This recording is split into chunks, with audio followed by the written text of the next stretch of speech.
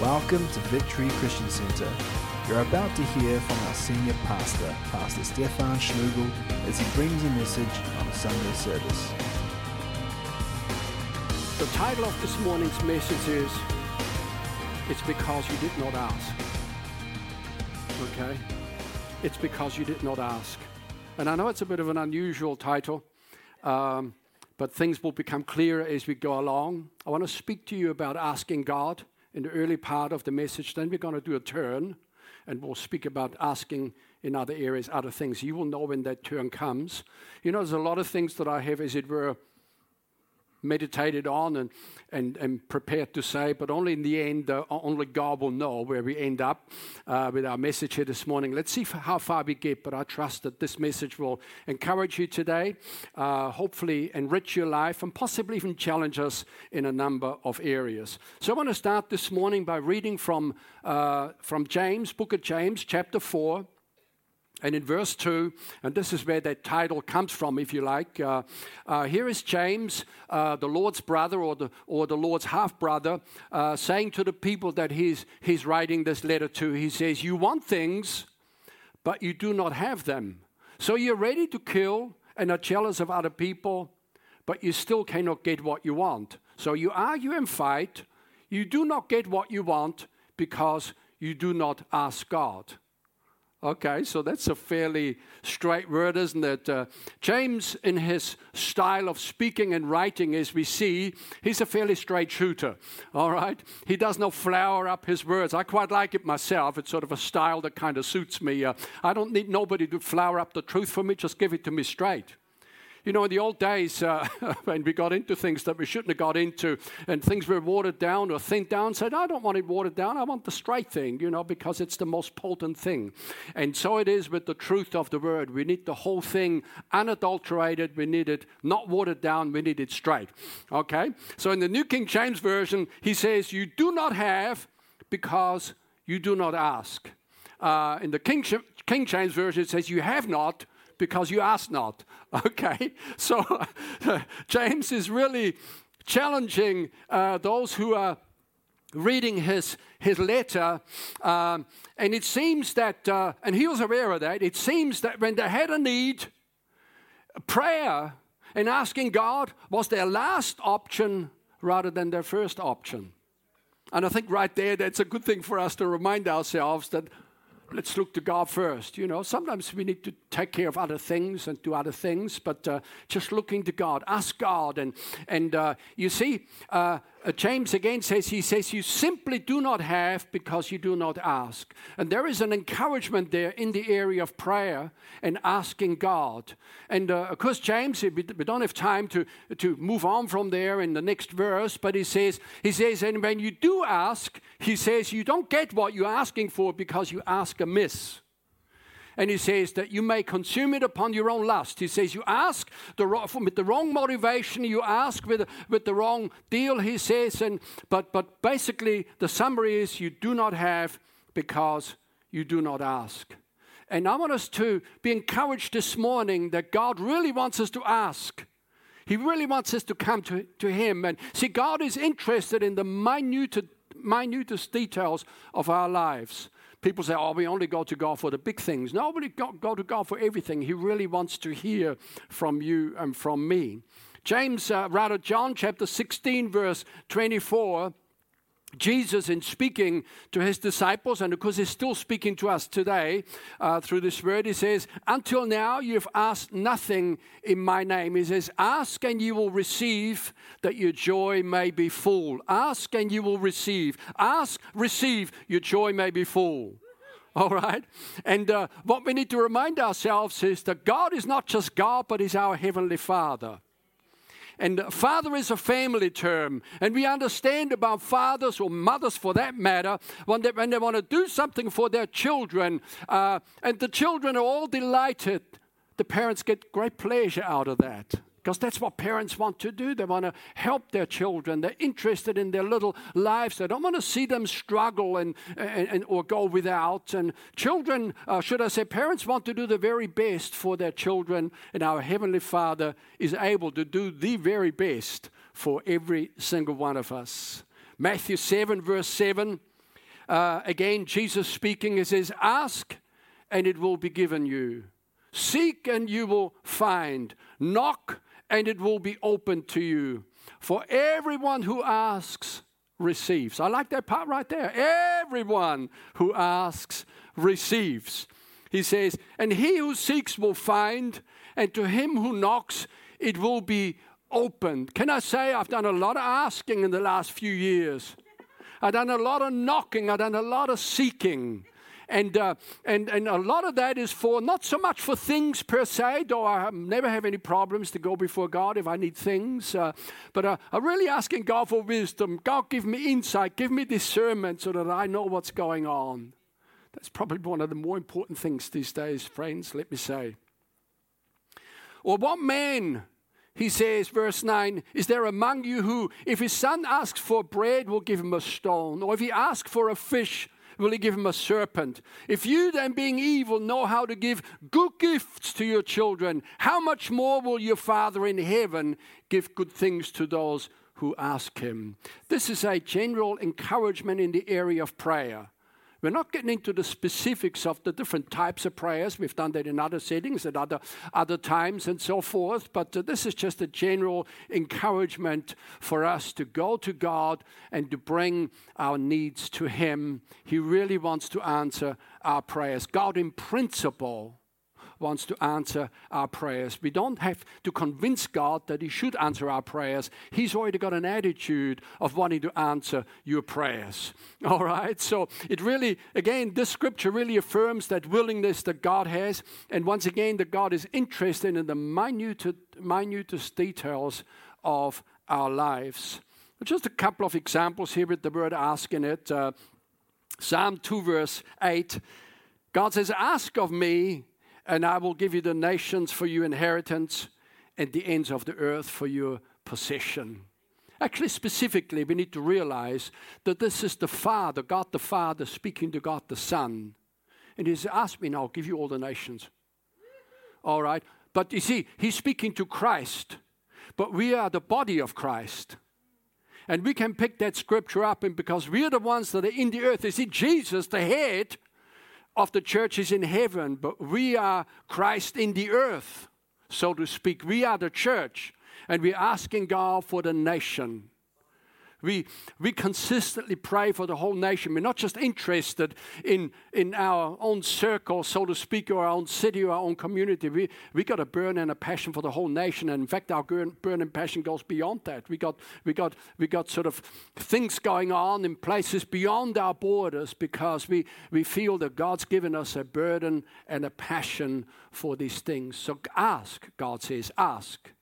And we ask and we keep on asking. This is an area of intercession. In certain areas, when you ask for something, once you've asked once, you just thank God that it's done. But when it comes to intercession, you come to God again and again and again until you see the breakthrough. And here in Zechariah, there's a scripture that we have picked up some years ago, and one that we pray again and again and again. Zechariah 10 verse 1. Ask the Lord for rain in the time of the latter rain.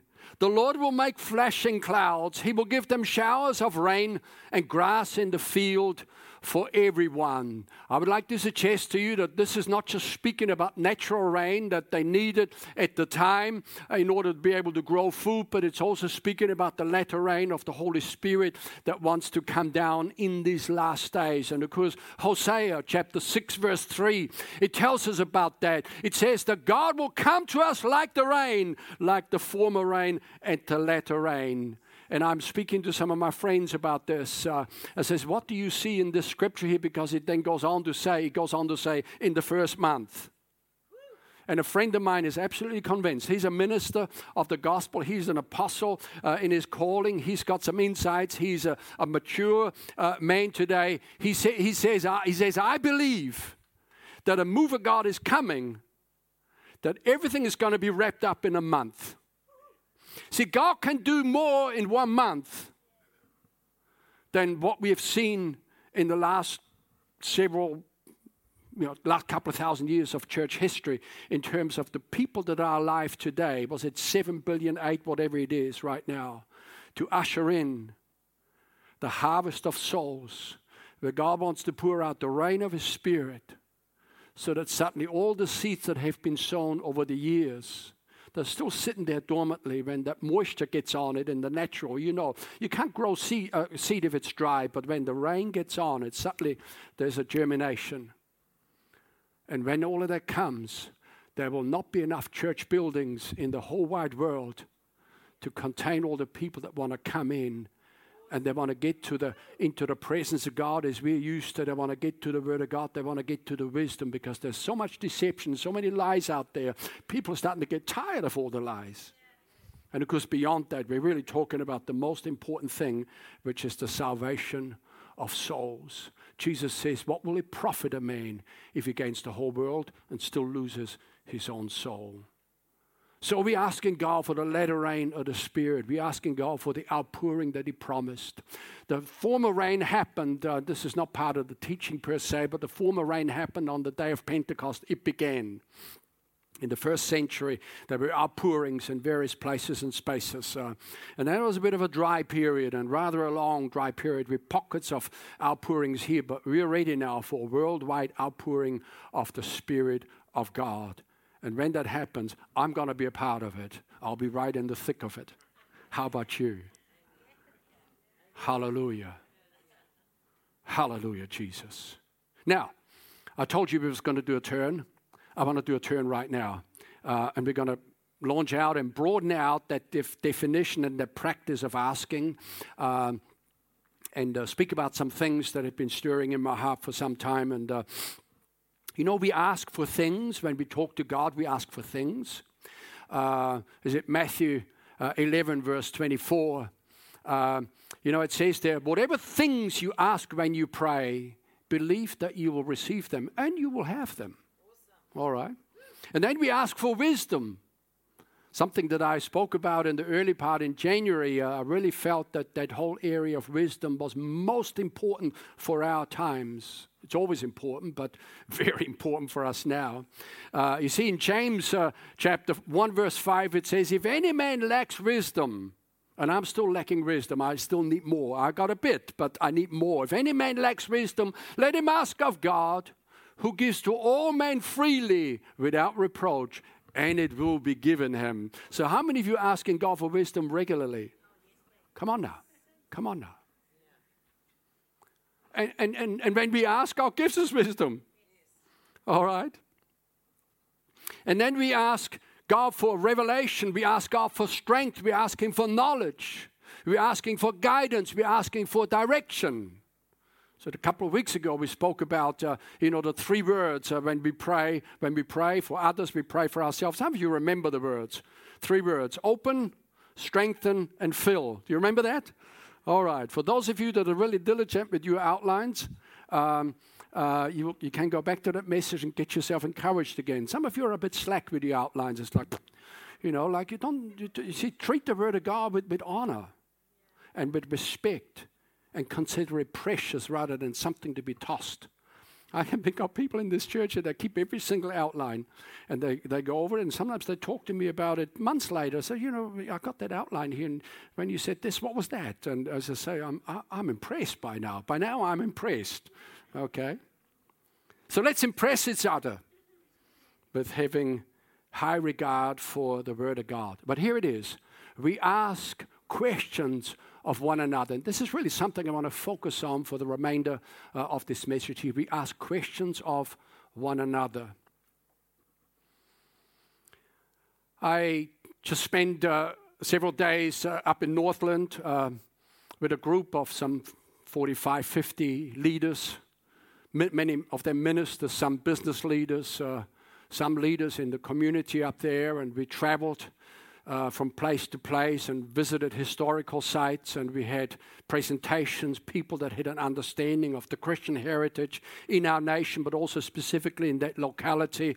I had the wonderful privilege of actually finally visiting the site of the Marsden Cross, where Samuel Marsden, the first missionary to come to New Zealand, said 1814, he preached the very first sermon on a beach down at what they call Oihi Beach, if I remember it correctly, and we had a presentation right there. And I've been wanting to go there for many years. And anyway, I've now been there and like, wow, what a place.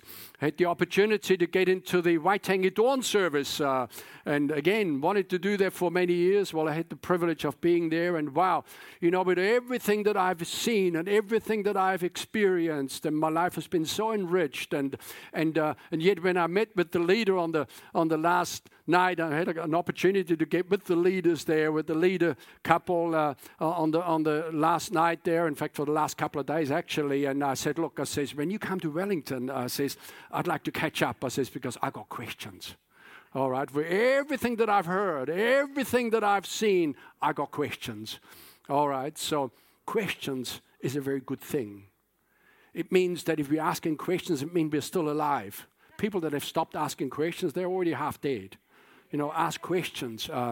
And for me, truth is kind of in a sense horizontal rather than stacking things up. And for me, when I learn something new, and if that's true, then what I've learned before is also true, or it's not true, because you can't have two opposing truths. Okay, and for me that's very important. I need to be in the truth. I can't be somewhere off in some la-la land. It's only in the truth that God's blessing flows. It's only in the truth that we can be assured that we finally get to heaven. It's only in the truth that we can serve God and make a difference in our generation. So we ask questions from one another. What happens is that at times we ask God for wisdom and for direction, and God chooses to speak through us or to us through another believer, a brother or a sister, if we ask the right questions. It's like that. Other believers have knowledge that we don't have, and the right question will draw that knowledge out.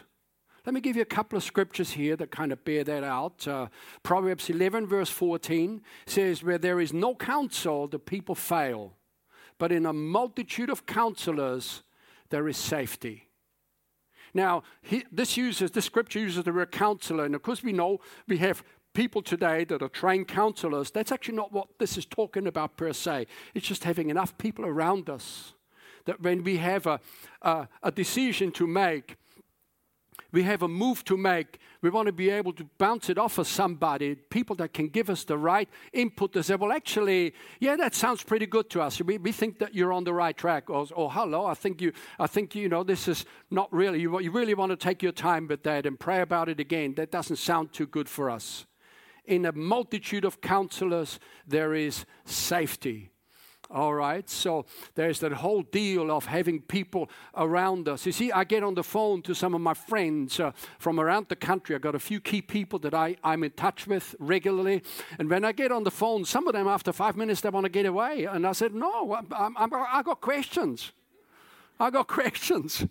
And half an hour, 35 minutes, some of them I'm able to stretch it out to 40 minutes. And then they need to go because pastors are busy people. But I said, what's God saying to you?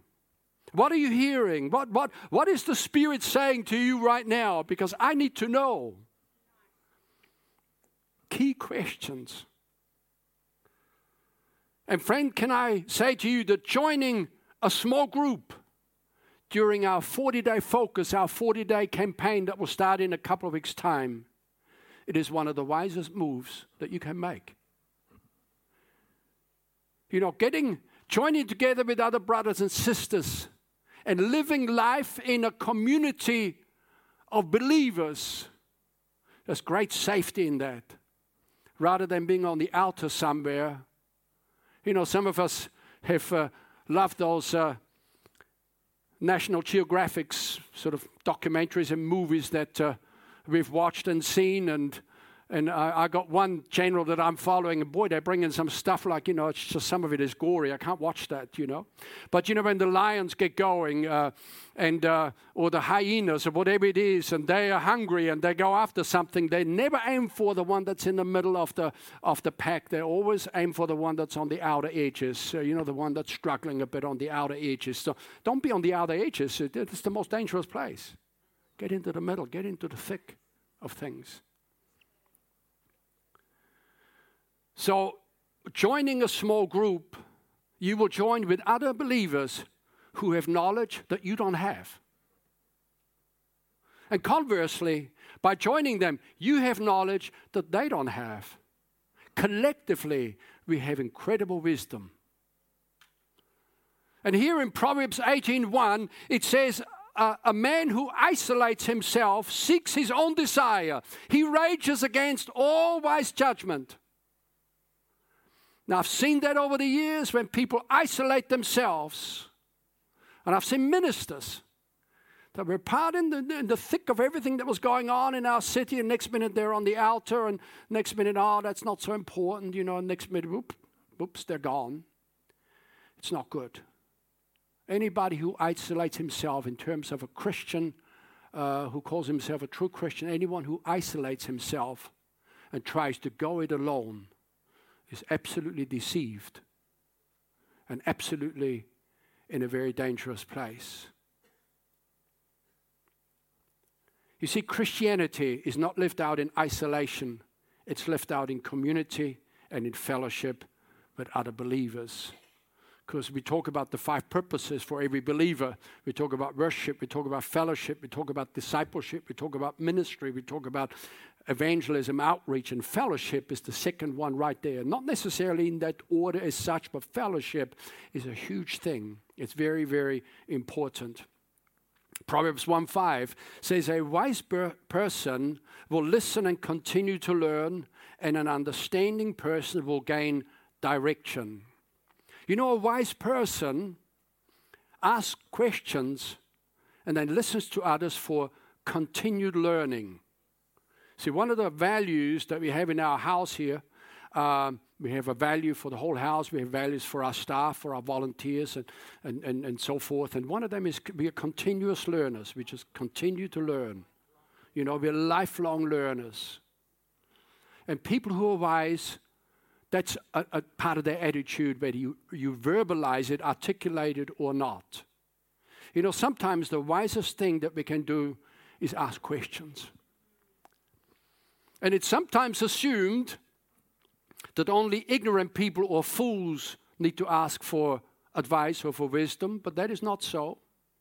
Actually, the fool is actually not interested in advice from anyone or from wisdom. It's only wise people that want to continue to learn. So let's be wise people. Let me read to you. This is Proverbs 17. And again, Proverbs 17, no flowering up of things. It's just fairly hard-hitting. Here it is. Proverbs 17:16. Why is there in the hand of a fool the purchase price of wisdom, since he has no heart for it? The fool doesn't want to know. He's not interested. And in fact, the next verse really sums it up.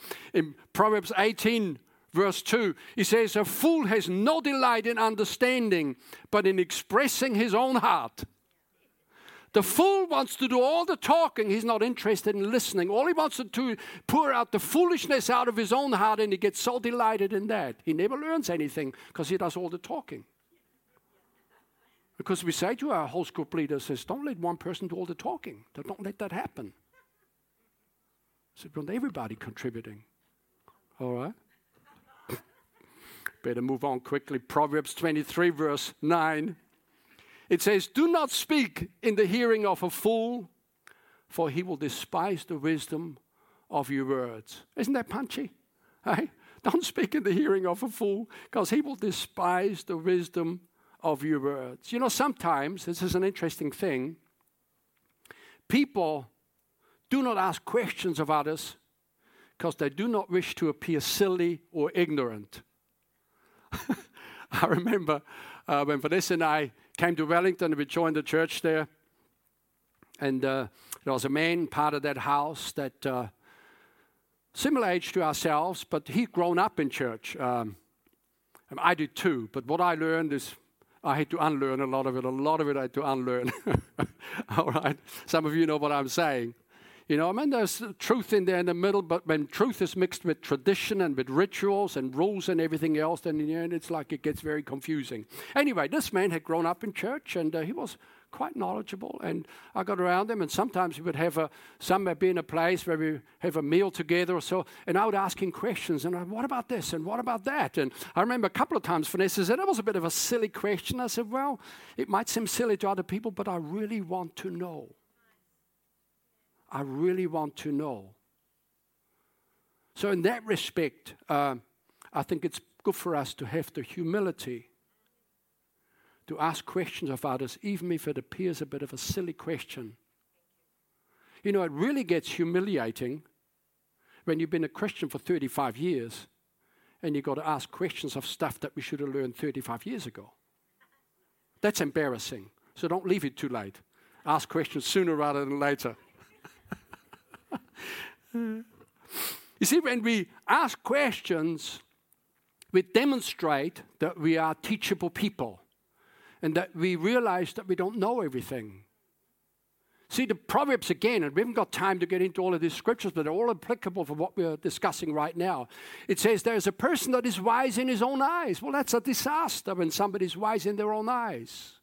Becomes very self-confident, rather than having a confidence in the Lord and with all the wisdom, still retaining a place and occupying a space of humility. Because the Bible tells us that God resists the proud, but He gives grace to the humble. So there's something about the humility of being able to ask another person a question. You see, asking questions is not the only way to learn, but it is one of the ways. And sometimes what we learn needs to be placed and spaced in the right setting. And that's why, as I said, I just traveled with experts in a number of fields and heard their presentations. And I mean, some of it wasn't entirely new to me. I've sort of made an effort over the years to understand New Zealand Christian history and so forth, and things around the treaty and various other things. But I still got questions, and I need to know. So we occupy a place of humility when we ask others for advice, for understanding. You see, certain things are not told unless someone asks. I remember a number of years ago, I traveled back to Europe and spending some time with family over there. I still got loads of family over there and siblings and all. And I remember some of them are believers. And I had one of my siblings said, look, we're really keen to catch up and to talk to you about some of the things to do with end times. And of course, I don't know everything about end times, but I know a few things.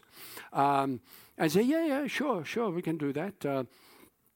And when I go there in the past, I've usually spent, sufficient time there to make it worth my while to travel that far. And Vanessa has graciously released me to carry on looking after things here while I'm over there and so forth. So anyway, so we come to the last night, there. And next day I'm flying out, and my sibling said to me, we haven't talked about the end time thing.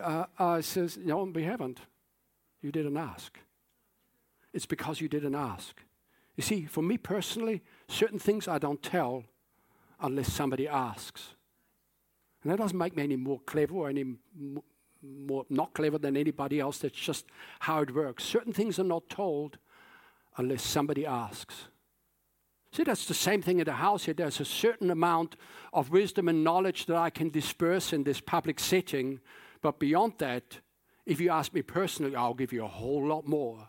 Things that I cannot say for various reasons that we have touched on over the years. So there's something about asking the right questions of the right people.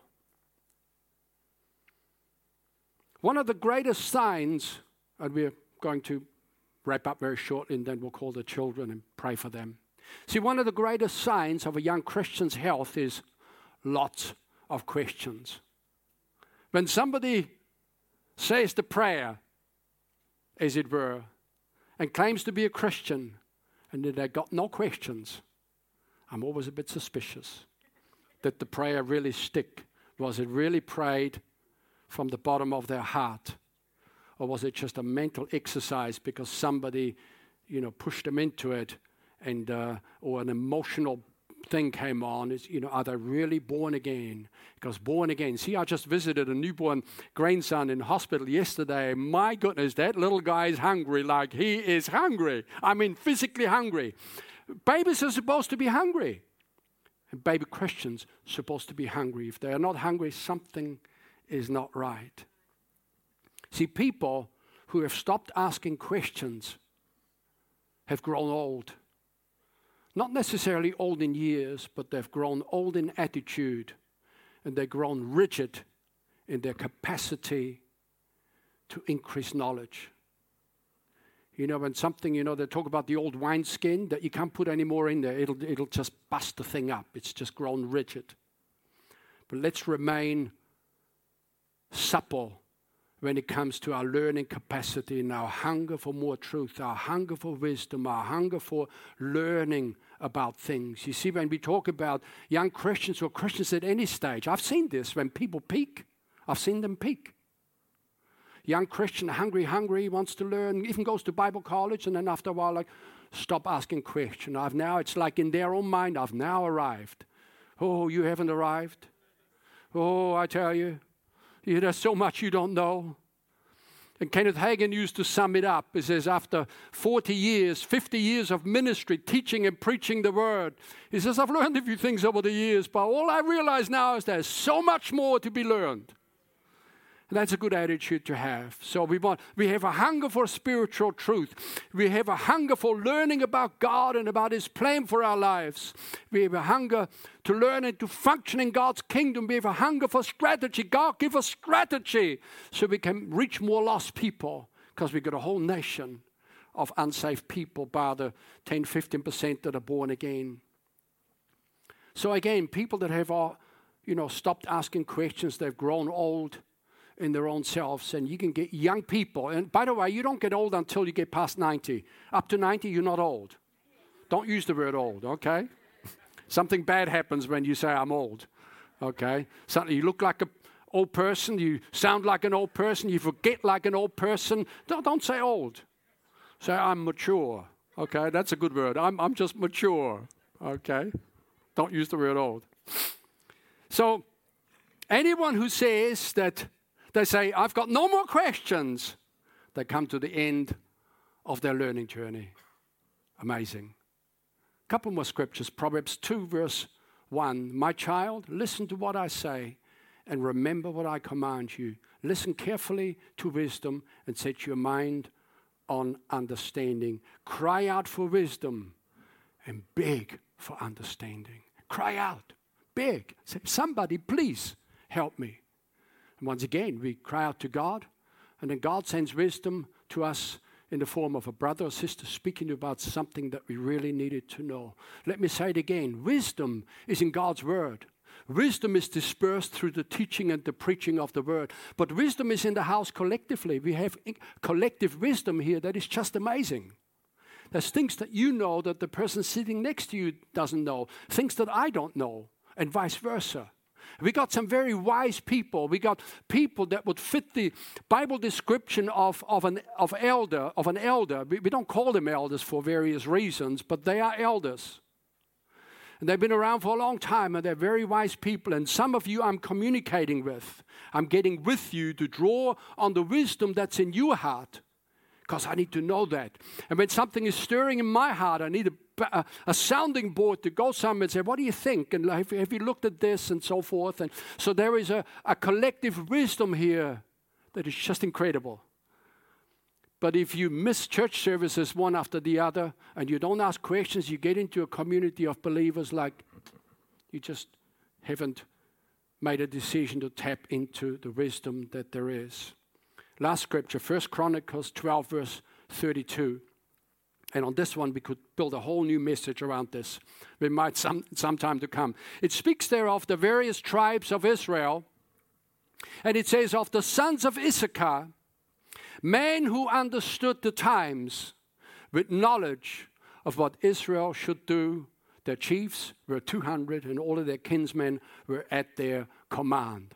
What we see in the Old Testament, in the tribe of Israel, or in the tribes of Israel, there were the tribal leaders, the 12 sons of Israel, and then, of course, they perpetuated generation after generation as the population grew. There were different strengths present in the various tribes. Like the tribes of Judah, they were the praisers. Okay? And the tribe of Benjamin, they were the warriors. They were able to teach the others how to war. But the sons of Issachar, they had an insight into the times.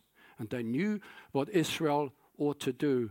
That really stirs my heart. We got sons of Issachar in this house here, people that know and understand the times. They know what's going on around us. They know what that swiftly that governments and global leaders tried to pull over us over the last 3 years. They know that, but if you don't ask the right question, you'll never be told.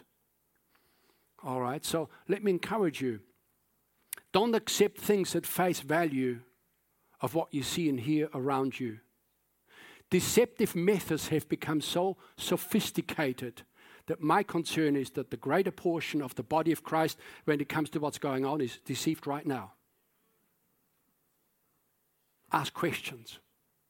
So what's going on? What do you know? What do you understand is happening here?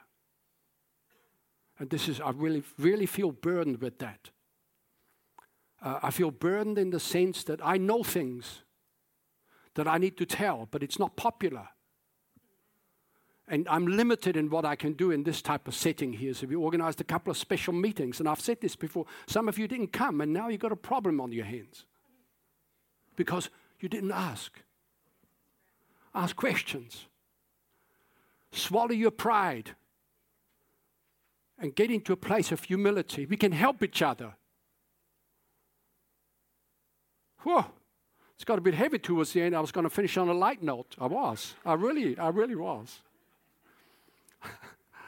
Thank you, Jesus. Thank you, Jesus. Thanks for watching Victory Christian Center. For more content, please subscribe to our YouTube channel, or you can subscribe to our podcasts on Spotify, iTunes, or Google Podcasts. Check out our website at victory.net.nz. We'll see you again soon.